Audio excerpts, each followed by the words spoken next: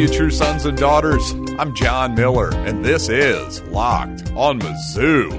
And yes, I apologize for not getting to my usual 3 days a week last week. I'm going to make it up to you with an extra episode this week. We'll get to 4 here during this off-season period. And today's episode is brought to you by Built Bar. Built Bar is a protein bar that tastes like a candy bar.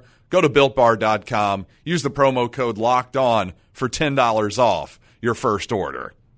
And on today's show, well, I'd like to, as I teased last week, I'd like to comment on the idea, the petition that's been spreading around Mizzou to take down the Thomas Jefferson statue, which actually happened to arrive the year that I arrived on Mizzou's campus. So I'll have my thoughts on that, plus a new concept that I'm going to call the Cheat 16. Yes, not the Sweet 16, but the Cheat 16, an idea I have for structuring college sports. But first, we got to get to some Mizzou football recruiting news because, wow, there has been a heck of a lot of it since I broke down, well, what I thought was going to be Missouri's latest commitment, but Shamar Pearl, but now we've got 3 more. First of all, the guy you probably will see on the field the most quickly is Keke Chisholm, a grad transfer from Angelo State. And if you know where Angelo State is, well, I'm going to call you a liar. That's what I'm going to do. But no, seriously, he looks like a pretty good prospect. Even though that's a Division II program, he is their 6th all-time leading receiver. 6'4", 220, big-bodied young man for sure. Played almost exclusively on the left boundary side. So he's definitely looks like an outside receiver. And at that size, that certainly makes a lot of sense to me. You know, his hands definitely stood out on film. I liked the way he was able to come down with the ball in traffic in a lot of cases. And actually, well, Jarrell Harrison, that's a name that you may or may not be familiar with, a former Missouri defensive back who's now a defensive backs coach at Adams State who played against Keke Chisholm. He said, as a DB coach that has went up against him these past 2 years, this isn't a surprising move. Really good player, speed, and will go up and get it. By get it, he means he'll go up and get the football, of course. So nice to hear from Jarrell Harrison. Nice to see that he's doing well, and it's nice to hear that, well, he approves of this new recruit, Keke Chisholm. So he'll have 1 year to play at Mizzou. He'll be immediately eligible, and certainly we could use some help at receiver. Be interesting to see what becomes of young Mr. Chisholm. I also wonder if perhaps this could be somewhat related to Chris Abrams-Drain not being on campus yet. He's a kid from Alabama. He managed to get Jimmy Stein from Locked On Bama on the phone a few weeks back. And, well, it sounded like he was going to be a solid slot receiver option in the future for Mizzou, according to Jimmy Stein. But, you know, it's interesting. We're not really sure what his status is at this moment. It sounds like it's totally up in the air. So who knows? Perhaps Keke Chisholm, his recruitment could be maybe at least indirectly related to Chris Abrams-Drain not showing up on campus. But, you know, again, during this COVID thing, who knows? Maybe his parents are being cautious. I don't know what's going on. Just something to note there and to keep an eye on, frankly. Well, it seemed like Mizzou wasn't really looking at a lot of linebackers in the 2021 class, but sure enough, they signed 2 of them, or at least got 2 verbal commitments this past weekend. First of all, Damian Wilson, 6'1", 215-pound inside linebacker from Kings Mountain, North Carolina. Well, the first thing he said in his interview was he said he wants to replace Nick Bolton by the time he's out of school, and, well, so no lack of confidence there. We all know how good of a player Nick Bolton is, but I think a good comparison there in terms of just a kid who probably can fill out a little bit. Obviously, 215, he's probably going to put on 20 pounds of muscle, I'd say, by the time the Mizzou strength and conditioning staff gets done with him. But, you know, it seems like he has good side-to-side speed, just a tackling machine, kind of your prototypical middle linebacker is what he looked like, had 123 tackles as a junior. Good run defender, big hitter. And, you know, it's interesting to note that he was a guy that Drinkwitz was recruiting at Appalachian State. Could North Carolina possibly be a bit of a fertile recruiting territory here, at least for a couple seasons, as we have sort of the tail of that Appalachian State period for Eli? I don't know. It's possible. Be interesting to see if we dip into those waters anymore out in North Carolina, the Tar Heel State. By the way, Wilson is also rated as a 4-star player on ESPN and 24/7 Sports. He's a high 3-star on Rivals.com. So a really nice pickup for the Tigers. And really, if you're the type of person that likes following recruiting rankings, stars, all that good stuff, well, this is shaping up to be probably a top 30 or at least borderline top 30, maybe even top 25 class if things keep going well. So this is all good news. And quite honestly, this is probably, at least on rankings, this has got to be the best Missouri class since 2015, maybe one of the best since 2010 or so. So all good for Eli Drinkwitz right now. And speaking of, I brought up that they weren't really looking at a lot of linebackers. Well, they picked up yet another linebacker, Zachary Lovett, 6'2", 230, Rockledge, Florida. Well, some are speculating that size, 6'2", 230, that's a pretty good size for a high school linebacker. Some are speculating that he could bulk up and play some defensive end, maybe just play on the edge a little bit more. I could certainly see that, and his speed does stand out on film for sure. He had offers from Louisville and West Virginia, and I think the University of Miami too, Miami, Florida. So all good signs as far as his ability as a recruit and as a prospect. So, again, just a lot of positive signs here for Mizzou football. Unfortunately, obviously a lot of people out there are sending up alarms, whatever you want to call it, about COVID once again. So all I'll say about that, I've said about enough about that recently. Maybe I'll get my wife on the show. She's a more of an expert than I am. She's a nurse, works in the medical field. Maybe I'll ask her some questions about the whole deal. But honestly, I just want to see us play football because I'm getting a little stir crazy. I don't know about you all. And speaking of crazy, I do want to share my crazy Cheat 16 idea. But first, I got to tell you once again about a non-crazy idea, and that's going to Built Bar. And yes, it is officially pool season for your beloved host here. I'm officially in my new house. We have a pool, and you know what that means. I got to trim down because I'm looking awful sloppy these days. But you know what? You still got to treat yourself on occasionally. And these days when I'm looking for a treat, I reach for a Built Bar because, well, if you want to lose or maintain weight while indulging in a delicious treat, there's no better way to go. Take the peanut butter brownie, for instance. You're looking at 170 calories, 20 grams of protein, 3 grams of sugar, 3 grams of net carbs. Come on. You can't go wrong with any of that, especially since they taste so wonderful. And you can get nut varieties, nut-free varieties. Check it all out by going to BuiltBar.com and using the promo code LOCKEDON to get $10 off your very first order. Again, that's promo code LOCKEDON for $10 off at BuiltBar.com. Well, as we await to see what the NCAA does with the University of Kansas and its 5 violations that they're accused of, it brings up sort of the topic once again of amateurity. And when you see all the money that's being thrown around in college athletics, the highest levels of college football and basketball, you've got bag men, you've got bag moms, you've got money just being exchanged all over the place, under the table. And then above the table, again, I talked about this a little bit a week or so ago about how in the non-for-profit college model, you just have to spend whatever you bring in. And by golly, those giant new locker rooms and scoreboards and all that stuff, well, that's a lot of money that could potentially be going into the hands of players. That's the argument, right?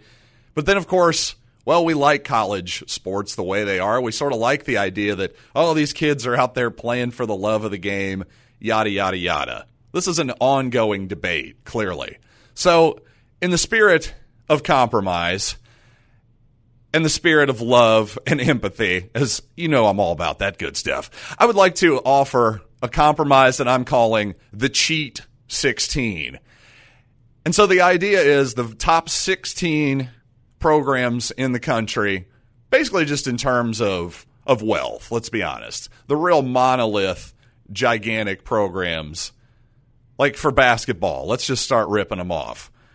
Duke, North Carolina, Kentucky, Louisville, Kansas. Those types of teams would clearly be in the Cheat 16. And what would the Cheat 16 would be? Well, it would be exactly what you think. Anything goes.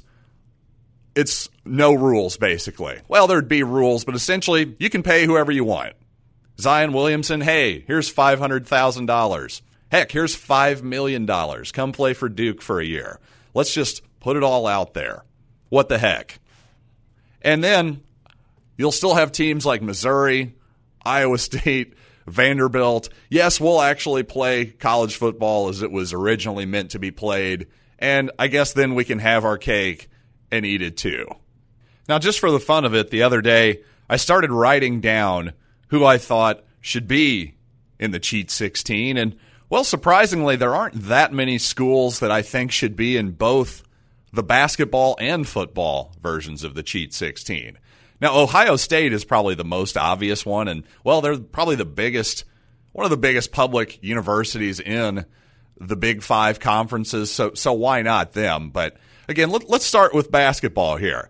Again, Duke, North Carolina, Kansas, and Kentucky are pretty obvious. And then I threw in Louisville as well. I also thought Villanova should be in there in spite of the fact that, they've won multiple national championships. Obviously not the biggest money maker in terms of football, but on the basketball side, they're about as big as it gets. Now, really from there, it honestly gets difficult to figure out who would be in the rest of the Cheat 16. Sure, we'll probably throw UCLA and Indiana in there, but neither one of those teams has exactly been burning up the nets the last 10 years or so. Arizona, Michigan State, I would throw in there. Probably Michigan as well. Maryland, Syracuse. I don't know. It starts getting really tough. Does Texas get in there just with the amount of money that they have? I could see that as well. But, it really is amazing just how it's almost more so than football when you really start breaking down this Cheat 16 thing, just how big a monolith those blue blood top-end programs are. In fact, ironically, those top four I mentioned all wear blue, and so does Villanova. So Louisville, the only outlier there that wears red. But anyway, that's the basketball side of it, more or less. I'm sure there are some people who would argue for other programs there, so let me know if you have any suggestions. But then on the football side, it's a little more obvious. I mean, clearly you got LSU, Ohio State, Clemson, Oklahoma, Georgia, Oregon, Florida, Texas, Alabama, USC, Notre Dame, Michigan, Auburn. But then from there, then it gets a little more tricky. What are we talking? Tennessee, Florida State, maybe Texas A&M to end it out. I think A&M's probably got to get in there, but all I know is those top 16 teams are just massive programs that have stadiums that hold at least 80,000 people, I think, without any exception that I can think of as I'm looking at this list. I mean, those teams I just named are just on another level on their own. And frankly, it makes a lot of sense if they were just, let's just play 15-game college football seasons against each other every year. Why not? Or maybe you could just do 12 games against each other and play, 2 or 3 against the other division, the non-Cheat 16 too. Maybe that's the solution. Maybe at the end of the college football season, the champion of the non-cheaters plays the cheaters in the Cheat Bowl. What do you guys think? All I know is I'm really happy that I was able to leave the Nebraska Cornhuskers out of the Cheat 16, and frankly, I'm sure their fans are furious right now realizing they haven't made it. That makes me happy. It really does, and frankly, lends a lot of credence to this whole idea. All right, I want to get to my Thomas Jefferson take about his statue on the Mizzou campus, but first, I've got to tell you guys about RockAuto.com. And I don't know about you, I'm not the most handy guy in the world, not necessarily the most mechanically inclined, but I know how to do some stuff. And when I attempt to do things, all I really want is to not get ripped off. Well, unfortunately, sometimes these traditional chain storefront auto parts stores well, they kind of rip you off a little bit because they're not giving you the same prices that they're giving to auto dealers and professional mechanics.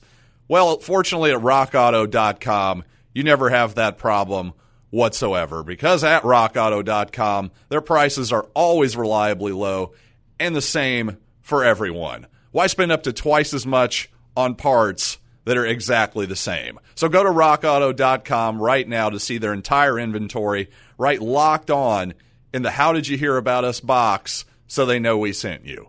Amazing selection, reliably low prices, all the parts your car will ever need. rockauto.com.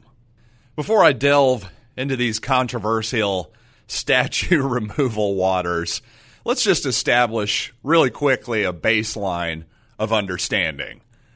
Now, I don't even feel like I should have to say this, but it sure seems like that I do. But slavery was an abomination.